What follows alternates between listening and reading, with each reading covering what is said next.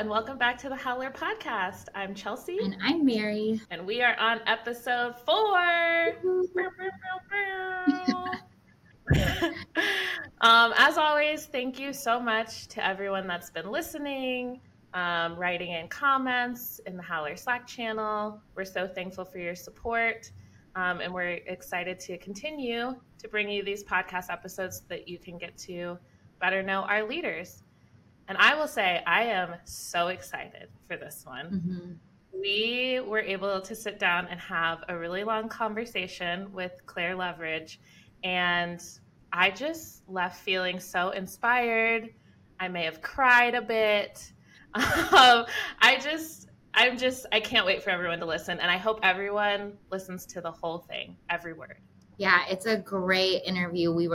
Chelsea had said, I was holding back tears the entire time. And as soon as it ended, we had a great laugh. We'll see if what we were laughing about makes the podcast. But yeah, like Chelsea said, we sat down with Clare Loveridge. She's our VP and General Manager in EMEA.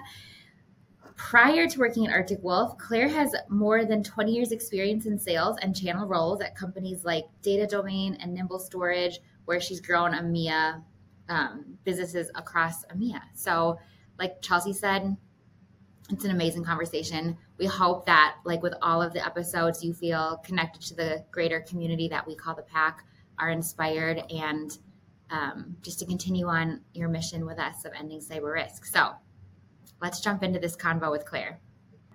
Okay, this is so exciting. Clare, welcome to the Howler Podcast. We're so excited to get to chat with you today. Thanks, Mary. Hi, everybody. And first of all, sorry about my voice. I'm full of cold at the minute, so it might sound like I'm talking through my nose, but I'm actually not. We're so sorry to hear you're sick, but are grateful you're still making the time to be here. I think it'll be really great for the greater Pack to get a peek into the EMEA region and you as one of our leaders out there, especially for those that aren't as connected to all of the work that's happening in the EMEA region. No, that'll be great. Thanks, Mary. But to get started, we thought we'd start with something a little fun, just, to bridge the gap between over here in the U.S. and you there. And we thought we could play a little phrases game. So we thought maybe you could tell us some common jargon phrases that you use, and we could try to guess what they mean. And then I prepared a couple too from Minnesota as well. So if you have any, we're ready. So I actually have loads of these, and a little while ago I actually made a folder somewhere and entitled it Nick Schneider's Dictionary, because every time he comes over I would say something to him and his answer would generally be, well, I have absolutely no idea what you've just said, but it sounds quite good. So I created a dictionary for him, but I can't find it, so I've started again. So this comes up all the time. So I've got quite a long list for you. So I'm just going to pick off a few and see if you know what I'm talking about. So if I said to you, I'm knackered, what would that mean? I am so tired. Oh, well done. In one. Very good. What about we're having a chin wag? Oh, I feel like I've heard this before, but I'm not quite sure. Okay, I love guessing. We're having a happy hour. Or we're having a fight. A tiff. No, a chin wag is a chat. Right now we're having a little chin wag. A little chat. I love this. Chin wag. Why is it called that? Do you know? That. Oh, so origin? I knew you were going to ask that, and I haven't prepared the foundations of all of these. But I can come back to you on that. We can post that somewhere. My dad is a big fan of knowing where everything comes from. Okay, what about taking the mickey? He's taking the mickey out of you.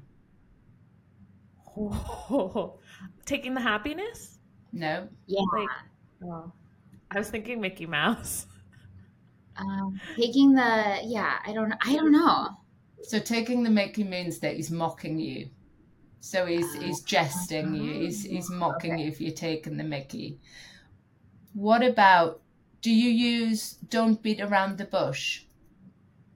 Yeah. I feel like I've heard somebody say that. What about hit the sack? Go to sleep. Yes. You use that as well? Okay. What about that's not my cup of tea? Yeah. Oh, for sure. You use that as well? Okay. I'm not doing very well here. I've got a whole long list. What about you're having a giraffe? Oh, Anna told me this. Is that like when somebody tells like a totally outlandish story, like they're lying to you? Kind of that you're lying, that you're having a giraffe, you don't believe somebody. If you say, oh, you're having a giraffe, you don't believe them. So like it would be like if Chelsea told me she was going skydiving tomorrow, I would say, you're having a giraffe? Or Exactly. I would say, I'm having a giraffe. No, you'd say she's having a giraffe. So like I'm lying to myself, basically. Or you're just not, it's something that's not necessarily true. Okay, Claire, I have a couple for you. And these are Minnesota specific. I am Midwest born and raised. Chelsea grew up on the East Coast. So Chelsea, I'm curious too, if like you've been here long enough, but if you know these are not. Okay, Claire, if you're in Minnesota and somebody tells you, let's say you come into the office and you're like, Mary, I love do you like my shirt? And I say, oh, it's interesting. What does that mean?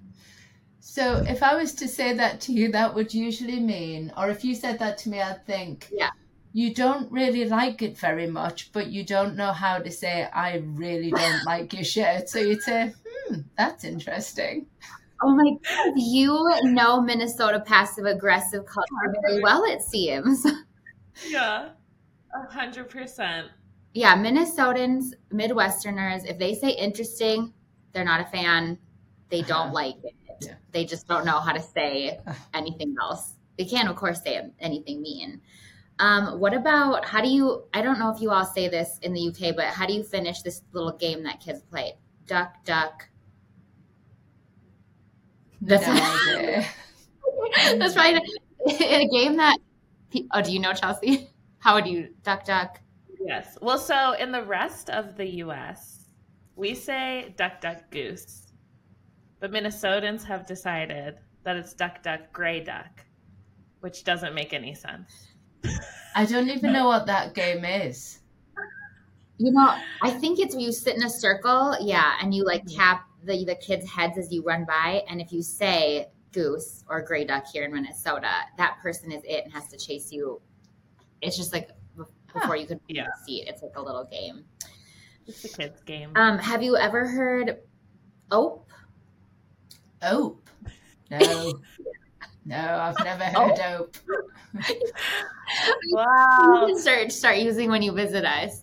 The perfect use case for ope is like you accidentally run into somebody in the hallway or you accidentally bump them coming out of the cafe or the bathroom. You'll be like, oh, excuse me, or oh, I didn't see you there. It's kind of just a reaction.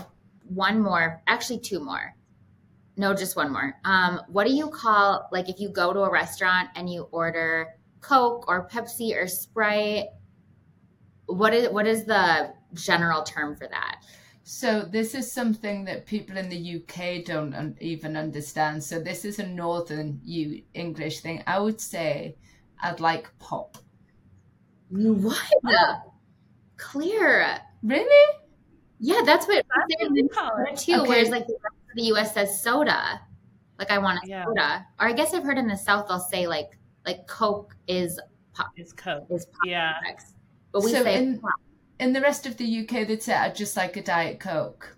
I'd like, but in the North, we said I'd like a can of pop. So fun. Now we're all a little bit more cultured and can appreciate a little bit more of. I'm not sure anybody's ever called people from Newcastle cultured. I don't know whether I should say that, but it's not something that's synonymous with Newcastle. I don't know if it's synonymous with Minnesota either. So I know we have PAC members all over the globe. So, but.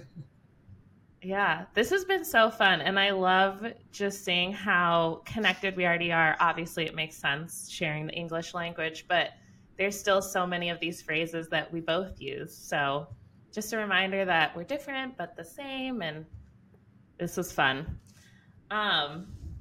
Okay, we before we dive in to talking about EMEA and your leadership philosophies. Just wanted to kind of ground us in a question to get to know you a little bit better, and kind of how you're showing up today. So we want to know what has been on your mind, Claire, and what's been on your heart recently. So while I've been thinking about this, a lot of it, anybody from the company that listens will know that we've just come out of quarter end, and quarter end for me is a very tough part of the year because I take it so personally. And a good quarter end affects me, a bad quarter end affects me, but it takes up my entire psyche as it's coming close to the end. And the reason for that is because of my commitment to the business to deliver. I've been hired, I've been lucky enough to be employed to do the job that I do. And that means the world to me. But I am so focused on that takes up everything for me. That is every waking moment, which is more hours out of the day than not, coming up to quarter end. And that really does overtake everything. And without giving too much away, this has been the toughest quarter that as a region we've had. So it's also taken over my heart. It actually takes up my heart anyway, but that's a different part of the answer. So making sure that we maintain positivity, that we keep heads up, that we maintain motivation or increase motivation, and we come back fighting right now, whilst keeping the culture after a tough quarter is really hard to do. And quarters don't finish, they just almost carry on, because the next day is just the next day. Things don't change. You don't get downtime. You just start all over again, heading towards the end of the next quarter. So I take this incredibly personally. And I'm outside of work, I'm very emotional. So the emotions and the come down at end of quarter are huge, and you just have to find a way to continue for that. So that's honestly what's been in my head recently, and making sure that we deliver the very best we can, which has been my commitment to the business, and being as predictable as we can, because that's how I measure myself. But I also measure myself on the success and happiness of the team, which leads into the heart part. Because whilst you build a business and numbers are one thing, actually the numbers only come from the people. And the people are what makes up the heart part. Because if people aren't happy, that hurts. I want people to be here because they want to be here. I want to see them successful. Success brings people's motivation up. It brings their demeanor up. You see people smile. That's been taking over a lot for me. And then coupled into all of that is work-life, home-life balance, which I will hold my hands up to now. I am incredibly bad at. You have your phone, you have your laptop. Even in an evening when I'm on the sofa, sitting next to my husband, having some downtime, my laptop's on my knee. So, that part of it, making sure that I'm giving enough time to my friends and family is also highly important, because I'm not very good at that. Well, thank you for sharing. Vulnerably, to be honest, because as you said, this is really heavy stuff that is weighing on your head and your heart at the same time. And especially just hearing you talk about the type of leader you want to be, and how you want to, model wellness and work-life, home-life balance for your team during such a hard time. I just think about how you make sure that you're doing that for yourself, which I know can be challenging. So yeah, I'm just curious, what are you doing after hearing that end of quarter is such a hard time? And then, the next day is just the next day. So do you have any rituals or self-care things that you do specifically around end of quarter to kind of help you through that time? So that's on my to-do list. I'll be completely honest. That is something that's been on my to-do list for about probably 15 years. having people together at quarter end, and we didn't do a good job of that this quarter, but having people together at quarter end is important for me so that we can celebrate success, or we can commiserate and figure out the plan to pick up together. But straight after the end of quarter, either way, good or bad, the next day is all about making sure that we're in a strong position for the next day. You can't afford to put your head down and have a ritual where you have some time off. That doesn't work. You have to come back fighting. And for me, it's all about leading by example. And if I can pick myself up and say, this has happened, however I feel, and this is what we need to do, get people together, analyze the wins and losses, and figure out what we can do better individually, but collectively as a team, where we need help, how we're going to get help, calling on each other, using each other's experiences, good or bad, learning from each other, and building from a business perspective, but also personally is really important. So I allow myself to be reflective. So I allow myself those feelings of, and even after the end of a really good quarter, there's a come down. There is always a come down, because you are so heightened by finishing that final day that you have to allow yourself to come down from a high or from a low, accept those emotions, understand the reason that you have those emotions, and know that they will pass, deal with those, embrace them, and then come out of the other side. So that's probably the one ritual I have, of allowing myself to feel what I feel and figuring out the next steps. It just makes me think about, I don't know if either of you have seen that diagram before, where it says what people think success looks like, and it's just an arrow straight up and to the right. It's like perfect. And then the picture next to it says what success actually looks like, and it's like a squiggly line. It goes up, it goes down, it goes backward, it loops around. But like when you look at the macro big picture view, it is trending up towards the right. But it just makes me think, like, to do something worthwhile is going to have highs and lows. And if there were never hard times or quarters that weren't as great as some, like, the goal would probably be too easy, right? Do you agree? Or in sales, is it no, we always crush the number? Well, but that's what you're trying to do. But always crushing the number also has its downsides, because you get used to that. And you have to accept that it's not always that easy, whether there's economic factors, there could be all sorts of things happen. COVID, the downturn in the economy. It could be something in your own life that takes your concentration away. There's always going to be things, but what matters is how you come back from it, because that shows that you've built. If you allow yourself to sink, you're not going to come back from that. So it's character building. Having a bad quarter is in many respects character building, but you have to have the passion and the enthusiasm and the determination to power back from that and show that it was just a blip. Because, if it becomes more than once, if it becomes several times, it becomes a bit of a habit, and that's when you've got a problem. I think this is a great segue into kind of leading in just to learning more about the EMEA business, because rewind 2-3 years ago now, 2021, Clare, you started in April with a couple other folks in EMEA, April 2021, and the EMEA business did not exist at the time. And fast forward now to 2023, we have an office in the UK, we have an office in Germany, we have over 100 employees over there. Sales are growing. Just tell us about what that's been like building out Arctic Wolf in EMEA, and maybe what's been the hardest and the most rewarding part of that journey.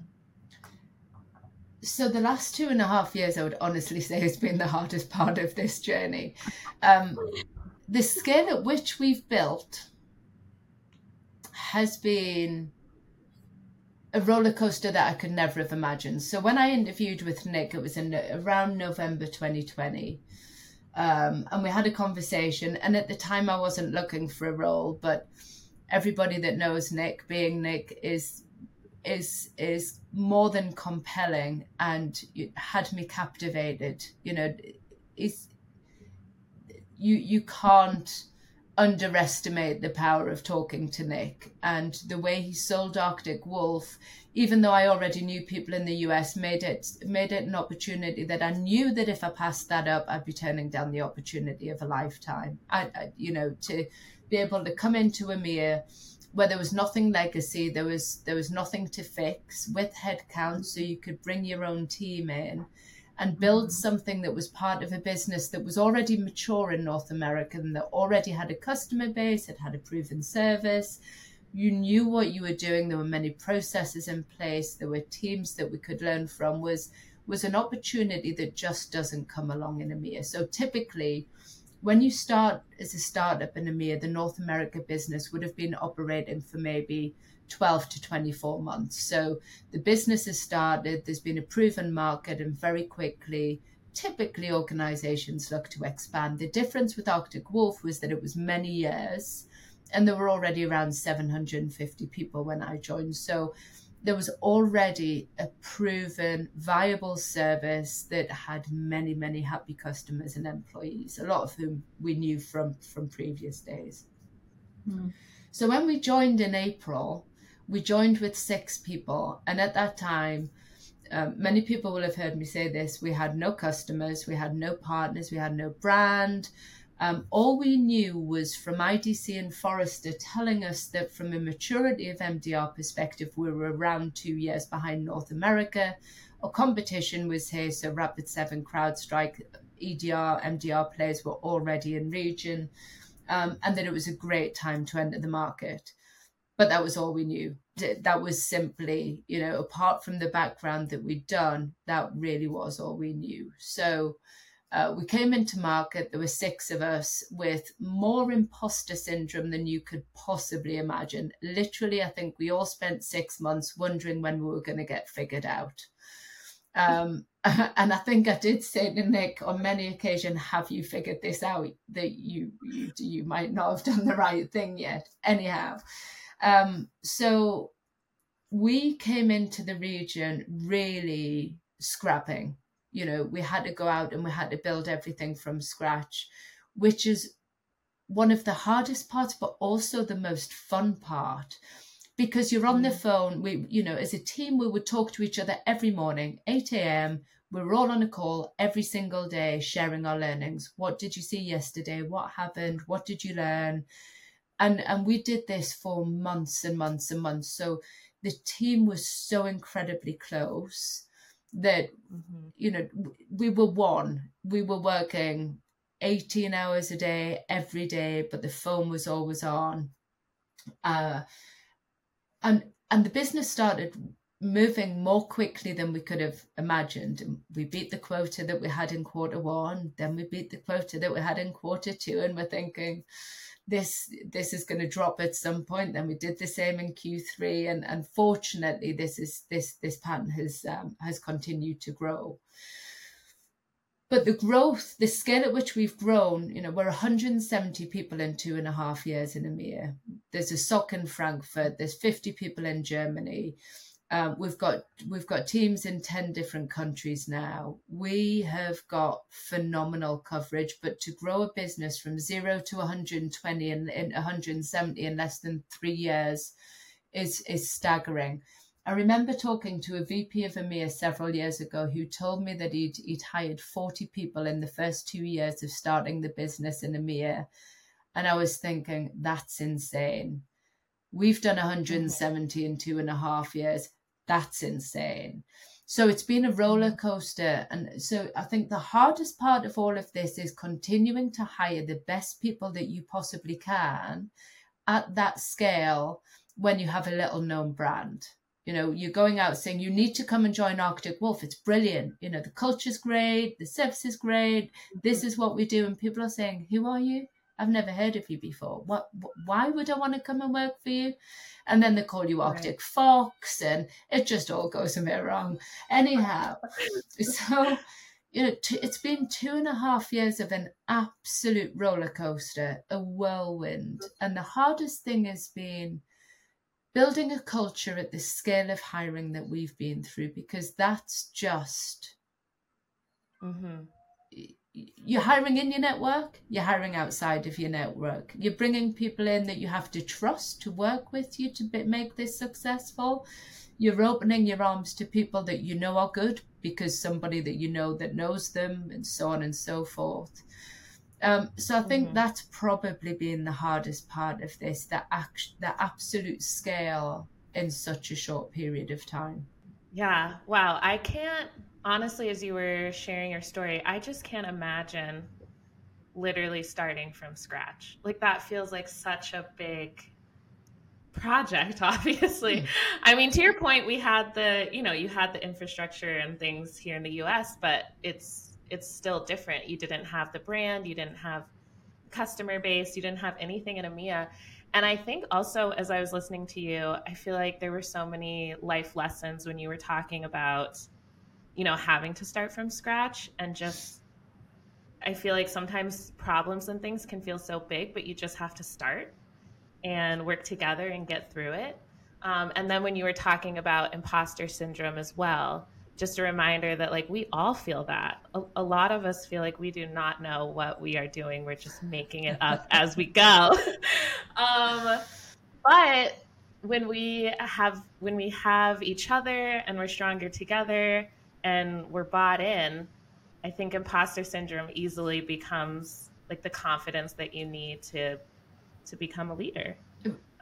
It does, but I have to say that this wouldn't have happened without the support of the US team. It did not matter who we asked for help, or how stupid we felt, or how many basic questions that we asked for things that you guys have been doing for 4 or 5 years. We were starting, we're going back to Lane and Nick and saying, really stupid question, but what does this mean? And no question was a stupid question. The support, everybody that we asked for help, without exception, was there to help and support us. It didn't matter what time of day or night, there was always an answer in a Slack channel. The drive of everybody in this company was to help us be successful. And we could not have done it without that. If we'd been set off on our own, there you go, 6 people, off you go, we would have failed. But the fact that, we had 7 of the execs. We had Nick, Mark Manklemart, Lane, Dan, Will, come over, Bob, in September of that year, not to talk about business, to get to know us as individuals, to go and have a good time and to get to know us and build our confidence as part of the team. And the memories that we've got of that will stay with us forever, because the support that we had was like no other organization. And that's when I knew that what everybody said about the culture of the company at that time, at that moment in time, was 100% true. It was inspiring, and it helped me to shape the person that I want to be and the business that I want to run based on the way the leadership supported us then. Wow. I mean, as you were sharing, I was just thinking that, like, it's a really great testament to our culture of being stronger together and winning together, and I remember running alone. Oh, we didn't run alone at any time. It didn't matter. We had support on customer calls. We had support on partner calls. Time zones didn't matter. As long as people were helping us, that's all that mattered. And then it came to setting up the SOC, and Mark and Brett and Lisa were over here all the time, building the team and giving them the confidence and really helping us to make this what it is. So, whilst you look at the EMEA region and how successful it's been and growing so quickly, for me, this is about the support that we had to get to this point as well. And that can't be overlooked, because that is a fundamental part of what's got us to this point. That was great. We're going to take a quick pause right now to hear a security win from one of our security services pack members. Hi, I'm Adam. I'm a technical lead in S2 out of Arctic Wolf's Waterloo office. Recently, I was able to help a customer with a very serious misconfiguration. It started while we were running a proof of concept search across all of our customers. I was looking for customers with large numbers of inbound connections to sensitive ports. At the time, I was looking for RDP, SMB, and NetBIOS traffic. All of these services are security concerns if they're left internet-facing and will attract thousands of malicious connections inside of a minute once they're exposed. I quickly noticed RDP had a few outliers. It's a favorite target of attackers because it allows complete control of a system if you can guess the right username and password combination. It's also had its fair share of vulnerabilities. In this case, a client was receiving just under 40 million login attempts a week over RDP. So we reached out, notified them of the situation, and asked for a meeting to review it. They were initially very calm about it and told us their configuration was operating as expected. It took us quite some time to be able to meet, and we continued to see these massive numbers of login attempts. Once we joined the call, we found out that they had moved to a remote workforce. Instead of relying on a VPN, as is something we'd recommend, they had opened a block of high-numbered ports and set up port address translation to expose the RDP service on each workstation to one of these high-numbered ports. This let each employee connect to a specific port on their public IP and access their own workstation. More concerningly, we also found out that they had removed their firewall entirely. They were using a router with access control rules as their only network protection device. They had installed a firewall previously, but it had been undersized, the CPU wasn't powerful enough, and dropped connections, so it was removed. The concierge security team and I quickly shared our concerns with this setup. After some discussion, the customer understood the huge amount of risk they were exposing themselves to, and are currently actively working to put firewalls in place and close this remote access vulnerability to their systems. We work to prevent compromises before they happen at several levels. After all, a pinch of prevention is worth a pound of cure. Had this configuration been left in place, the customer would have had almost certainly faced security issues, but now they're on the right track. You started to talk a little bit about the culture that you've obviously had to build in EMEA, and we started this podcast with a fun little culture game. So I'm just curious, what's something that would surprise people about doing business in EMEA that is different to doing business in North America? I think if I say it's different over here once more, I might get fired. So I need to be very careful that I don't say that too many times, because it's really hard not to say that. So EMEA is made up of over 125 different countries. You know, there are over 200 languages, but mainly over 20 spoken languages. And if you look at the countries that we have teams, I'll give you some examples. We do all of our global calls, our enablement calls, our SKO, our QBRs, all in English.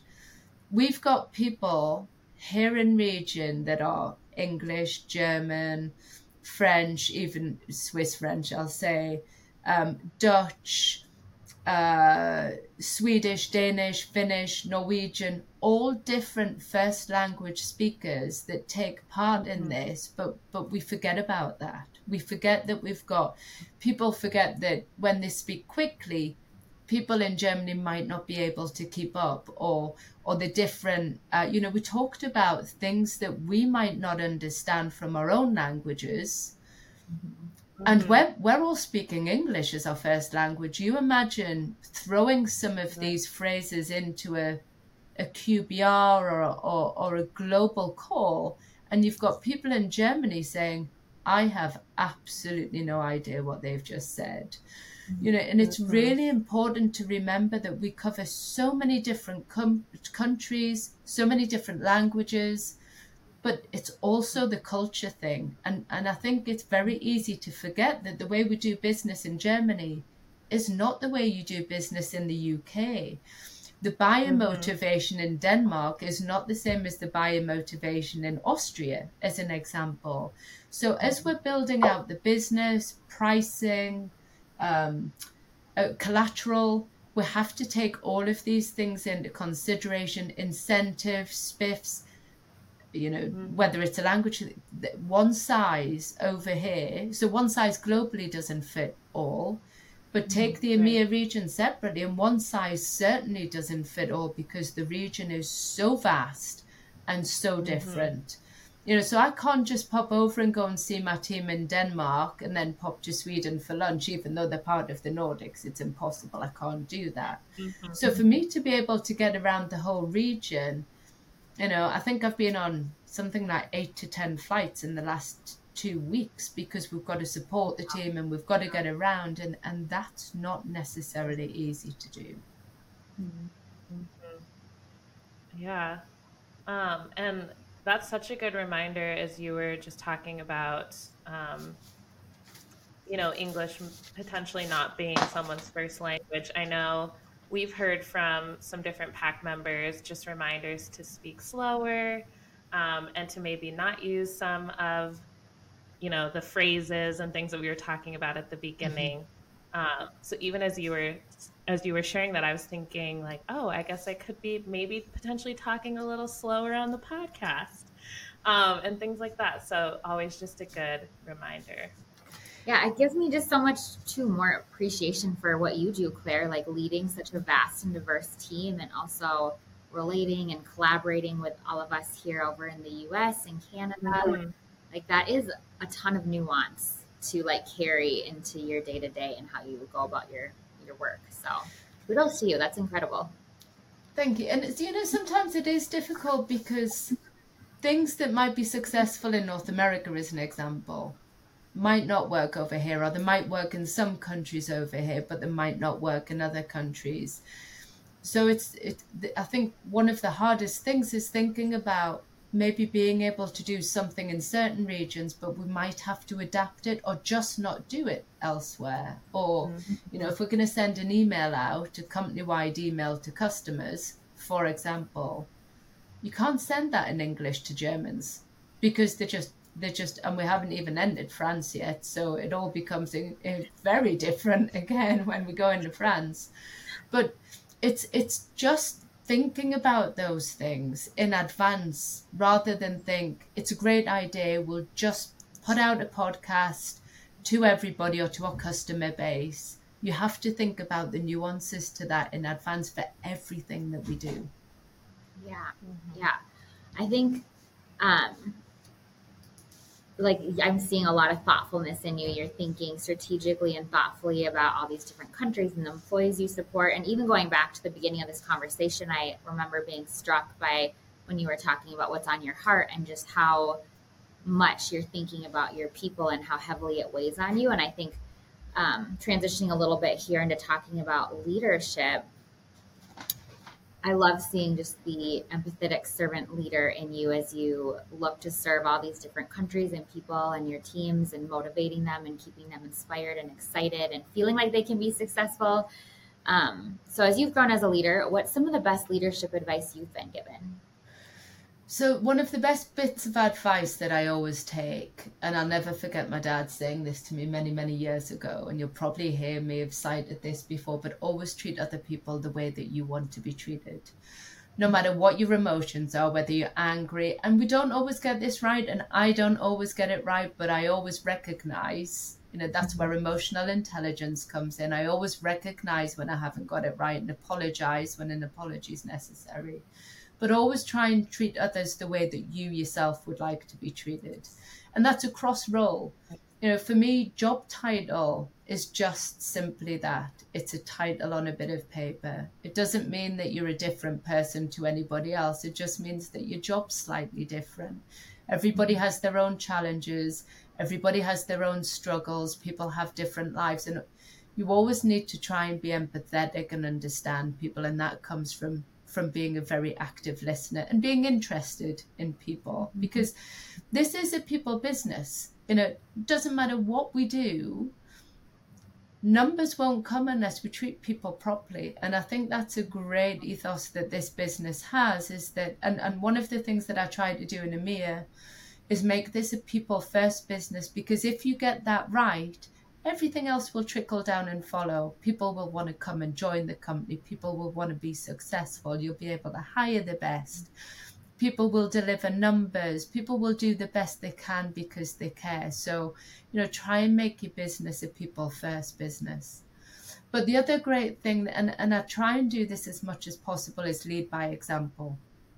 So you know, that even with the SDRs who have what I would argue is probably the toughest job in the business, always be prepared to go and do that job themselves yourself. So if they do a call out day, I'll go and sit with them and I'll do some calling out, because, you know, if they see me doing it, then that's me leading by example. You know, try and be a role model by demonstrating your values and your work ethic and your behavior and the behavior that you want other people. And I think leading by example is incredibly strong. And I think people forget to do that some of the time. I think effective communication is really important. And that's not just about verbal communication. It's also about listening. You know, listen actively to people. Be prepared to take their comments on board. Be open to criticism when criticism is required, and take that on board. And again, that goes back to emotional intelligence. And I think the other great one is empower your team. Allow your team to take responsibility for their own roles, to make decisions, and to be able to come to you if that's not working out the way they want it to. But allowing your team to be empowered will make people feel like they have ownership of their role. And I think people taking responsibility for their own role is also incredibly key. And something that may or may not fit into this, and probably fits into some of the other questions, is be yourself. Don't try and be somebody you're not. You know, if you're a soft person, show your soft side. You know, if you're an emotional person, show your emotional side. We've seen our leadership many a time show their emotions on stage. I regularly have to walk away from a microphone because I get so passionate about the way I feel that I can't hold my emotions in. So be yourself and allow people to see the real person you are. Don't try and be something you're not because you think you have to be. Sorry, that's probably a lot more than you expected. No, it was great. And I don't know about you, Mary. I feel like I'm just processing. Listening to you, you clearly have such a high EQ or emotional intelligence, as you were talking about.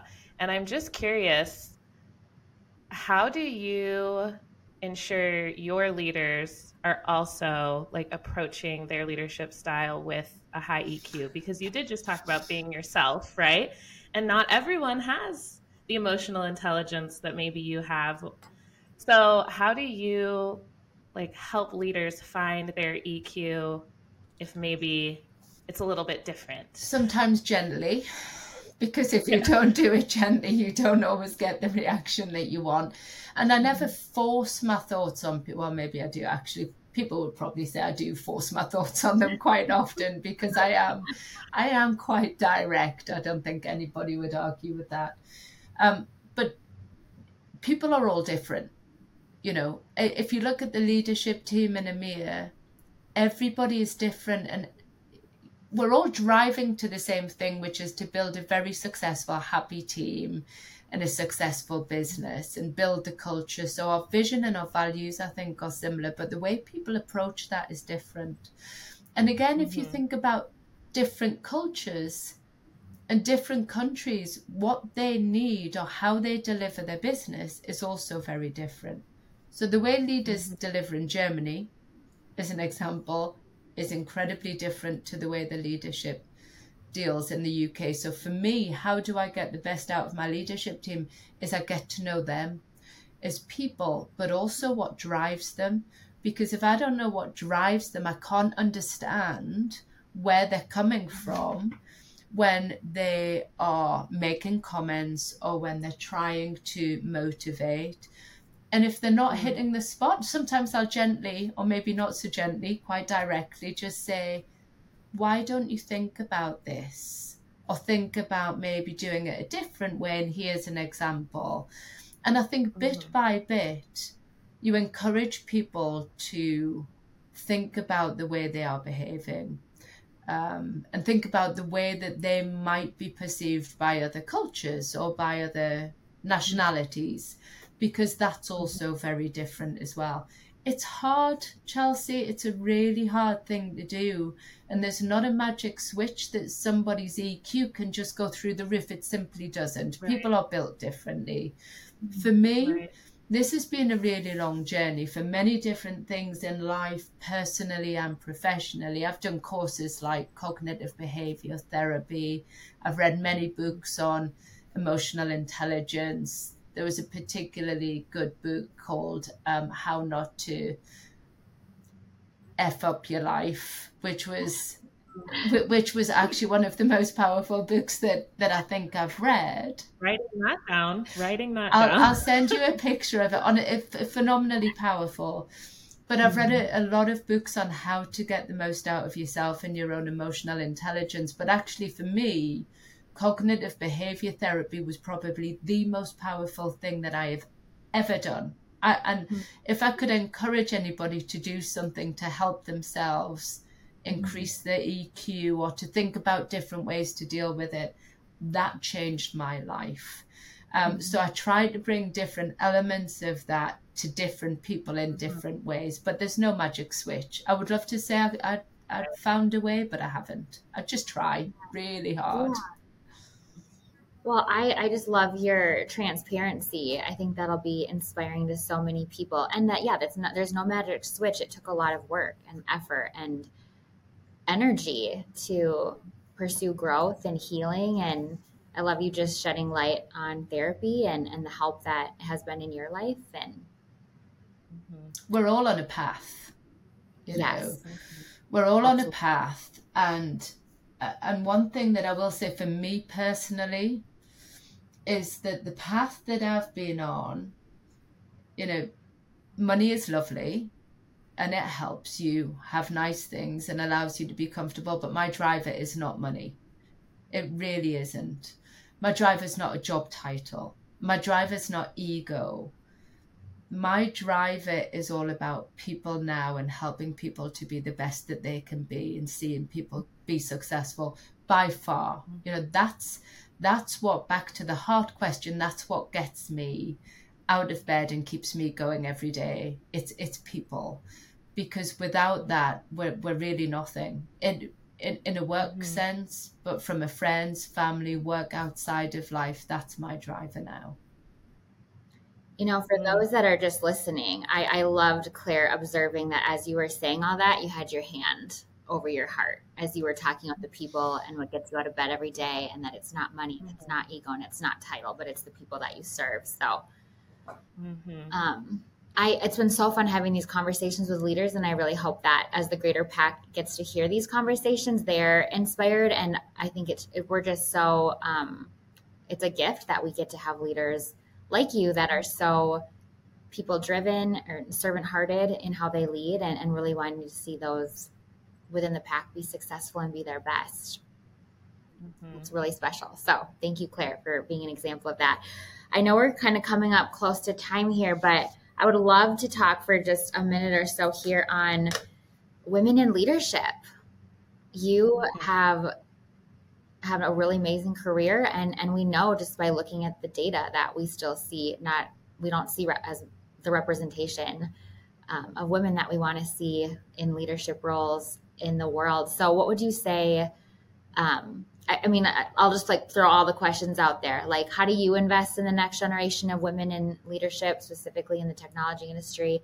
And what would you say to maybe baby Claire early in her career, or a younger woman that aspires to lead like you someday? What advice would you have for them? So first of all, I think I'd say have a plan. I didn't have a plan. I think I landed where I am.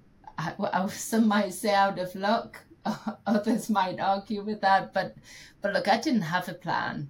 You know, I thought I studied languages at university. I thought I was going to go and work in the European Union, which as a Brit would have fallen on its face a few years ago. But, you know, that's where I thought I would end up. But I fell into sales and found something that I loved, and I pursued that. But it wasn't planned. I didn't have a path. I didn't know where I wanted to go. I've fallen on my path. So I think have a plan and understand what really interests you and what really motivates you and what really drives you, rather than sometimes what you ought to do. I think society has a big play on people's careers now, rather than people thinking, what do I really enjoy doing? What do I want to spend my life doing? Because ultimately we spend so much of our lives at work that if you don't love what you do, then you're going to end up either jumping from job to job or incredibly unhappy. And I wouldn't like to see anybody go through that. From the woman perspective, I'm sure you've heard the stat that men apply for a job if they've got 60% of the qualifications that are required. Women will only apply for the job if they believe they've got 100% of the qualifications that they require, which is why I kept asking Nick Schneider if he was sure that he'd made the right choice. But you have to trust yourself, trust in yourself, trust in your capabilities, trust in yourself to learn and grow, and not go into a job only if you meet the 100%, because nobody, if you put my job description down now on paper and said, do you meet 100% of that? The answer would still be no. Because we've all got so much room to grow and take the opportunities, but be prepared to learn, to ask questions, to admit when you don't know things, and allow yourself to fail from time to time, because we all fail. We don't get everything right. Allow yourself to do that and then build from that. We don't see enough women in tech, but there's an awful lot more than there were when I ended IT. I remember, I'm not going to say who I was working for at the time, but I was with an organization that had just been acquired by a very large organization. And somebody, actually a lady who was senior in IT, came up to me at that time and said, don't expect to go anywhere in this business because it's an old boys club. And I looked at that and I thought, I was gobsmacked. I'd basically just been told to have no career ambitions within this organization because it was an old boys club, as we say. I don't know if you say that in the US, but an old boys club is, I'll not go into detail. Anyhow. And that really spurred me on. But compared to back then, there are so many more women. If you look at a lot of the leadership team in Arctic Wolf, even 2 years ago when I was over, there was a photo of the women in leadership in our organization, and there are so many more. And that's fantastic to see, because no industry should be gender specific. That doesn't exist. That's been wiped out. We've got female CSTs who are phenomenally good, but again, gender doesn't matter. Your ability can be to do whatever you want to do. There should be no gender specific roles. How do I mentor women? Honestly, the same way as I would mentor anybody else.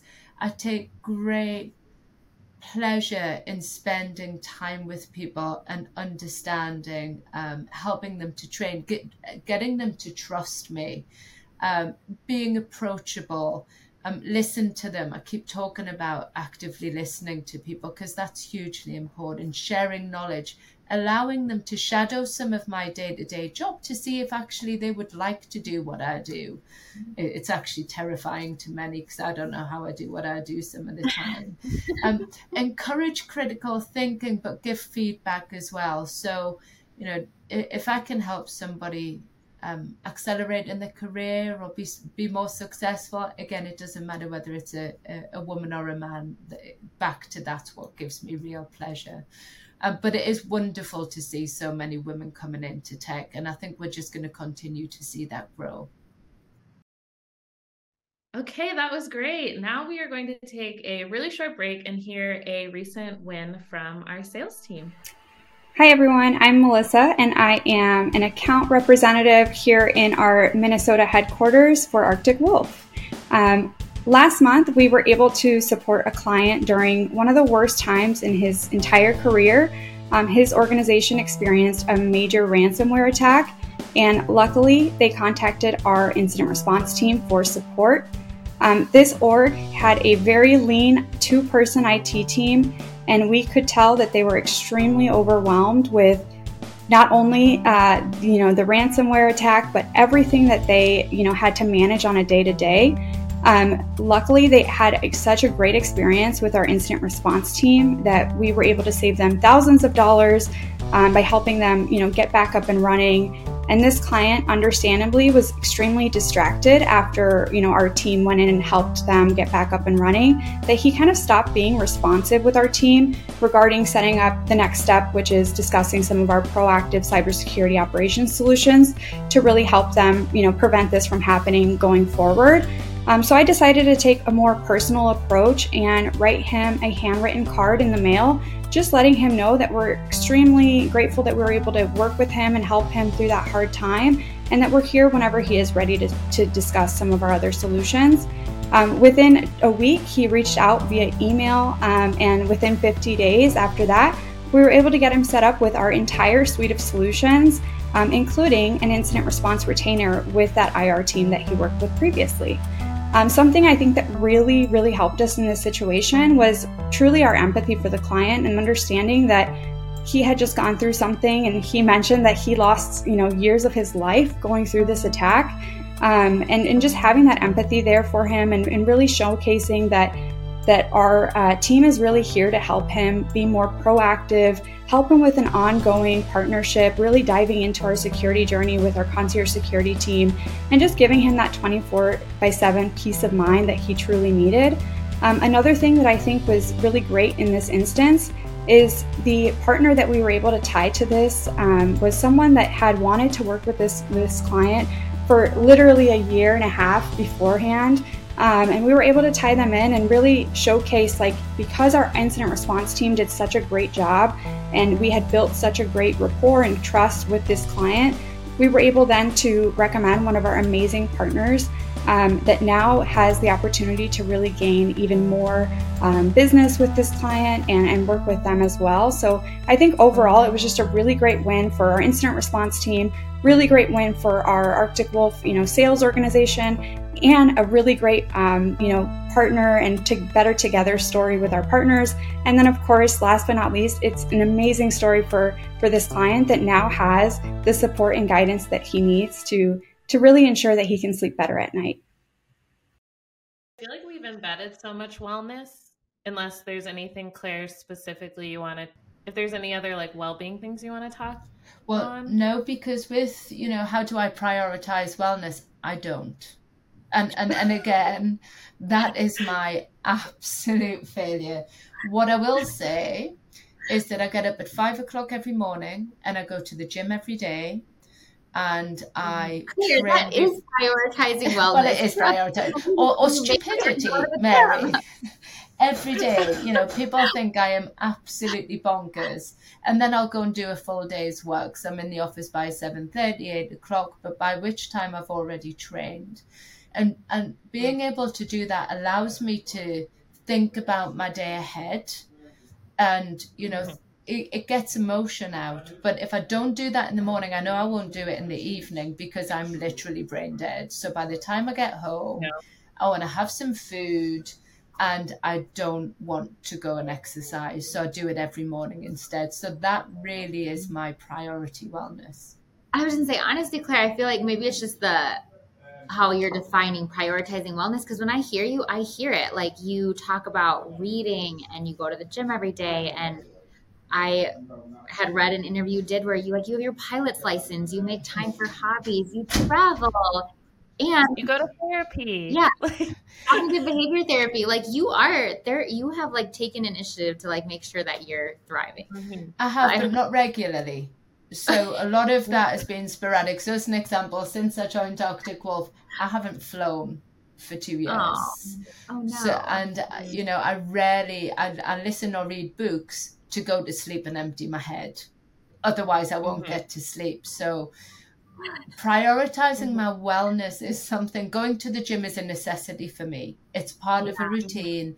And if I don't do it, I'll struggle. I will really struggle. But doing separate things for me and family is something I really need to get better at doing. So I've done a lot of wellness, But when I get engrossed in a job, that's me. I'm job first. But I think that's so real too, because like it's gonna ebb and flow how you prioritize your wellness, you know. And to your point, like sometimes you're gonna have more time for your hobbies and flying and therapy, and sometimes all you're gonna be able to get in is your 5 a.m. workout, and like that's how you're prioritizing mental health. So yeah, I think it's real and important to hear that, because I feel like there also is this pressure to like look at mental health and be perfect within like executing your mental health. And yeah, it just like puts unnecessary stress and strain on like how you're caring for yourself, you know? I think too, sometimes like wellness is knowing this week it's going to be a hard week and I am going to be working a lot. But like, if I want to do well for my career and feel good about my output and know that I took care of these people or this project well, it's going to mean a lot of hours. And I think sometimes there's a space for that too, of like, I'm not going to feel well if I drop the ball here, you know?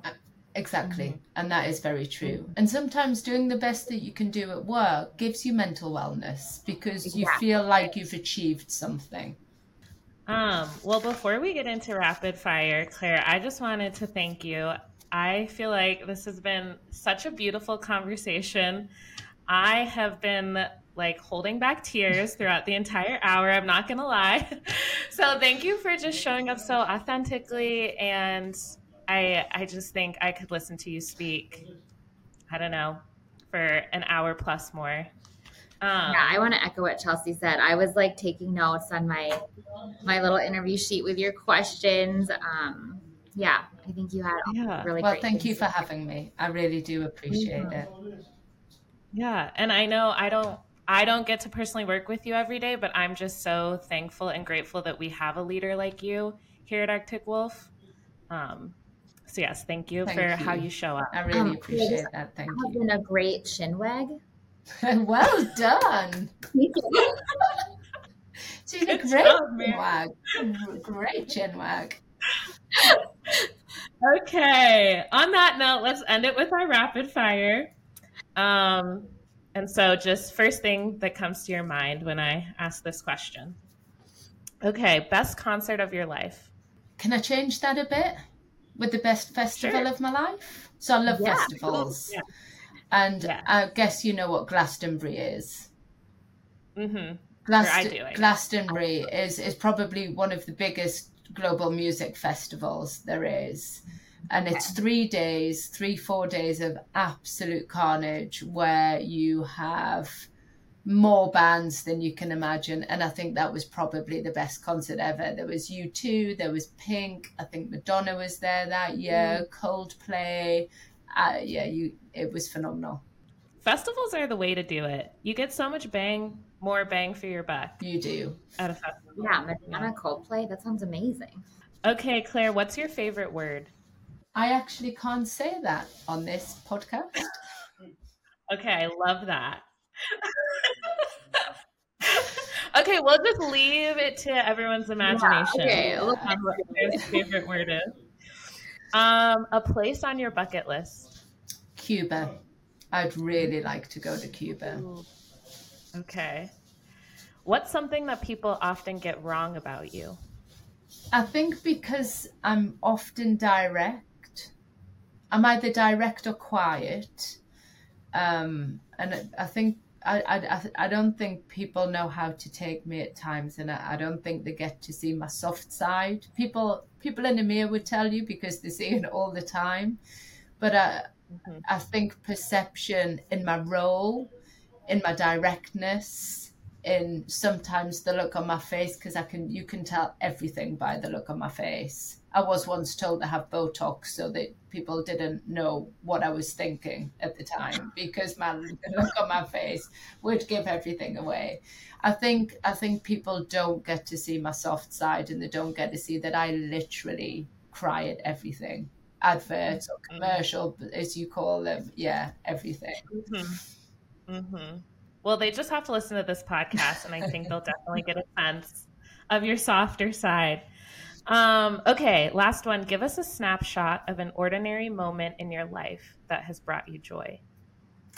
So I got married earlier this year, which was phenomenal. But for me, whilst that's not an ordinary moment, being surrounded for the weekend with it wasn't about a show. It was about having our closest friends and family around us to celebrate it with us, and having 3 days of being surrounded by the people that I love most in the world was one of the best things that I've had for a very long time. And Claire, wasn't that in like some very dreamy destination? No, it was in Scotland. I was in Scotland. I mean, that's Scotland. Scotland is a dreamy destination, Claire. It was like a castle in Scotland, and it was a okay. It wasn't a huge castle in Scotland, but it was very, very picturesque, and we were there for the whole weekend, and everybody arrived on the Friday and left on the Monday, and we all stayed in the same house, and the whole wedding was there, and it was just a weekend of laughter and good food and wine, and it was about people. It was bringing people together and having a great time. Okay, well, thank you again, Claire. This has been so great. I can't wait for everyone to listen to this. Thank you. I really appreciate doing this. Thank you for having me. Yes, thank you so much. I hope you feel better soon, and I will be putting my new UK jargon to use. Good luck. Let me know how you get on. Woo! What a combo. Yeah, so good. So good. Your biggest takeaway, Chelsea, at this moment?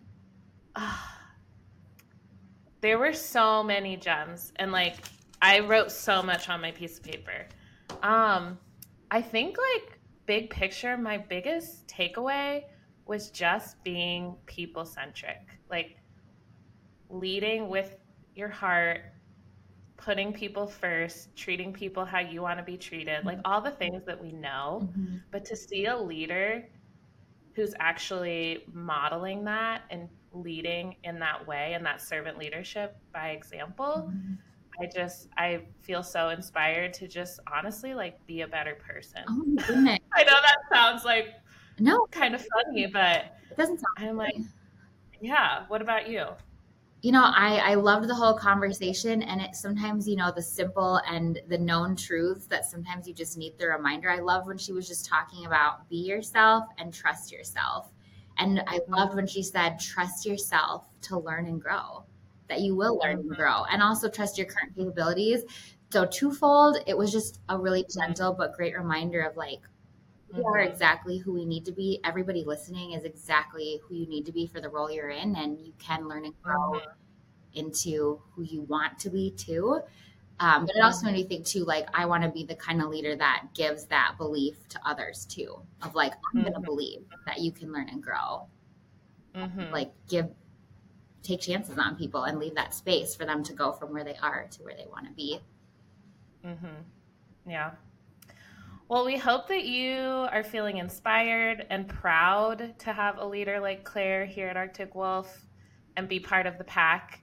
It is December, so we are in full holidays mode. So we hope that you are finding ways to connect with your fellow pack members through some of our holidays activities, and that you also are spending this time with family or friends or however you like to celebrate this time of the year. Before we transition into 2024, which is wild. I can't even process that. And for those of you that maybe aren't part of the pack or are new here, we are saying howl, like holidays, not holidays. So however you celebrate, we just hope that you're connected to the people you love most and enjoying the season. I also know the holidays can be really challenging emotionally and mentally too. So if you're having a hard time, the days are longer, they're darker. You hear the songs of joy, but maybe reality doesn't reflect. It's the most wonderful time of the year. Take care of yourself. Reach out to somebody. Reach out to us. You're not alone. Yep. So thanks for listening. Leave some comments in the Howler Slack channel if you're part of the pack. If you're not and you want to join us, check out arcticwolf.com/careers. And we will catch you next month. Yes. See you next time. Holidays. Oh. We should haul more often.